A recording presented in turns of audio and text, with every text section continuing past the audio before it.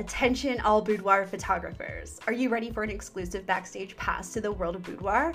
Introducing my exclusive Patreon membership for boudoir photographers like you. Join my inner circle and gain access to a treasure trove of boudoir photography expertise, tips, and inspiration. Immerse yourself in a supportive community where creativity thrives and confidence is celebrated. There are 3 membership tiers inside of Inner Circle. The Onyx membership is for the boudoir photographer that wants exclusive extra podcast episodes. The Gold membership is for the boudoir photographer that wants a little bit more with my done-for-you profitable pricing guide for boudoir photographers, camera basics course, behind the scenes of photo shoots, and live Q&A. The Rose Gold membership is for the boudoir photographer that wants it all. I get it, me too. It includes everything from the previous memberships that I mentioned prior, plus courses on Facebook marketing and 5 boudoir poses that generate 1K sales, plus live Q&A. Elevate your skills and with in-depth tutorials that will take your boudoir photography to new heights. Click the link in the show notes to become a part of our Patreon family today.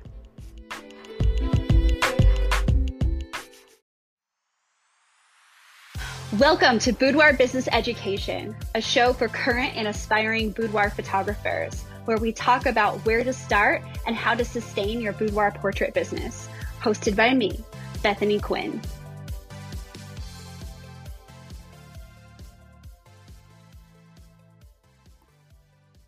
During a boudoir session, there's a lot of things going on.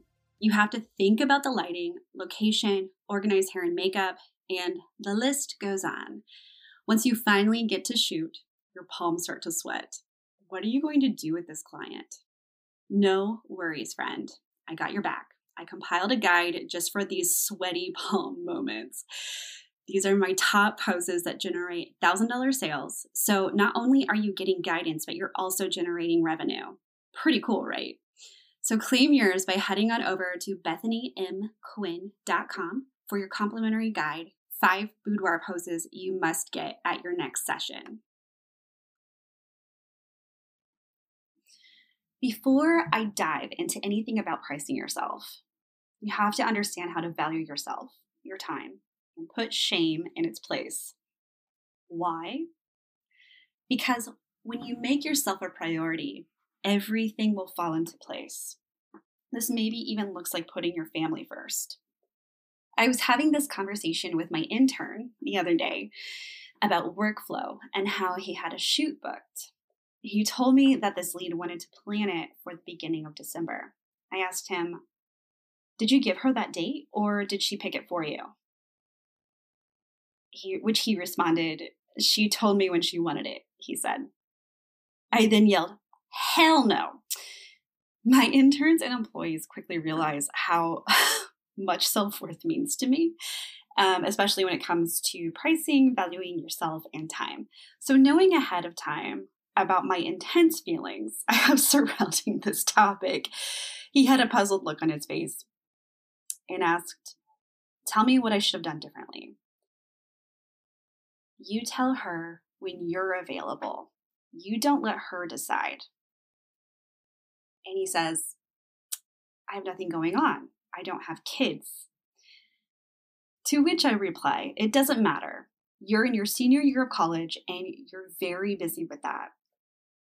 And then he says, "That's true," in which he agreed.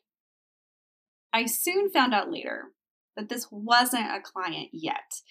The end result was that she went with someone cheaper. So let me back up a little bit. When she told him that she was available on a certain day, one assumes that he has all the time in the world, when in reality, he doesn't. He's very busy with classes during the week and homework during the weekend. I know this because I only have him in the studio once a week. Class always comes first for him in order for him to meet his goal of graduation this summer. So, how is her timeline any more important than his? Here's what he could have done differently. And I don't mean any ill will. It's just that as newbie photographers, and people see that we're new, we're trying this new genre, you can shoot anything. People will still feel the same way. It's not that they want to take advantage of you. It's that they're like, oh, well, you have this fancy camera and you can shoot this, you can shoot that, you can use me in your portfolio. No. And this is how you start showing people your availability.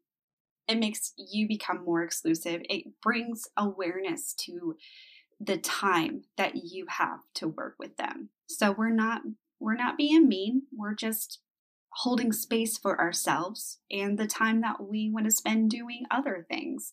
Or, maybe we have commitments.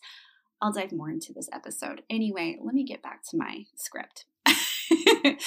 So here's what he could have done differently.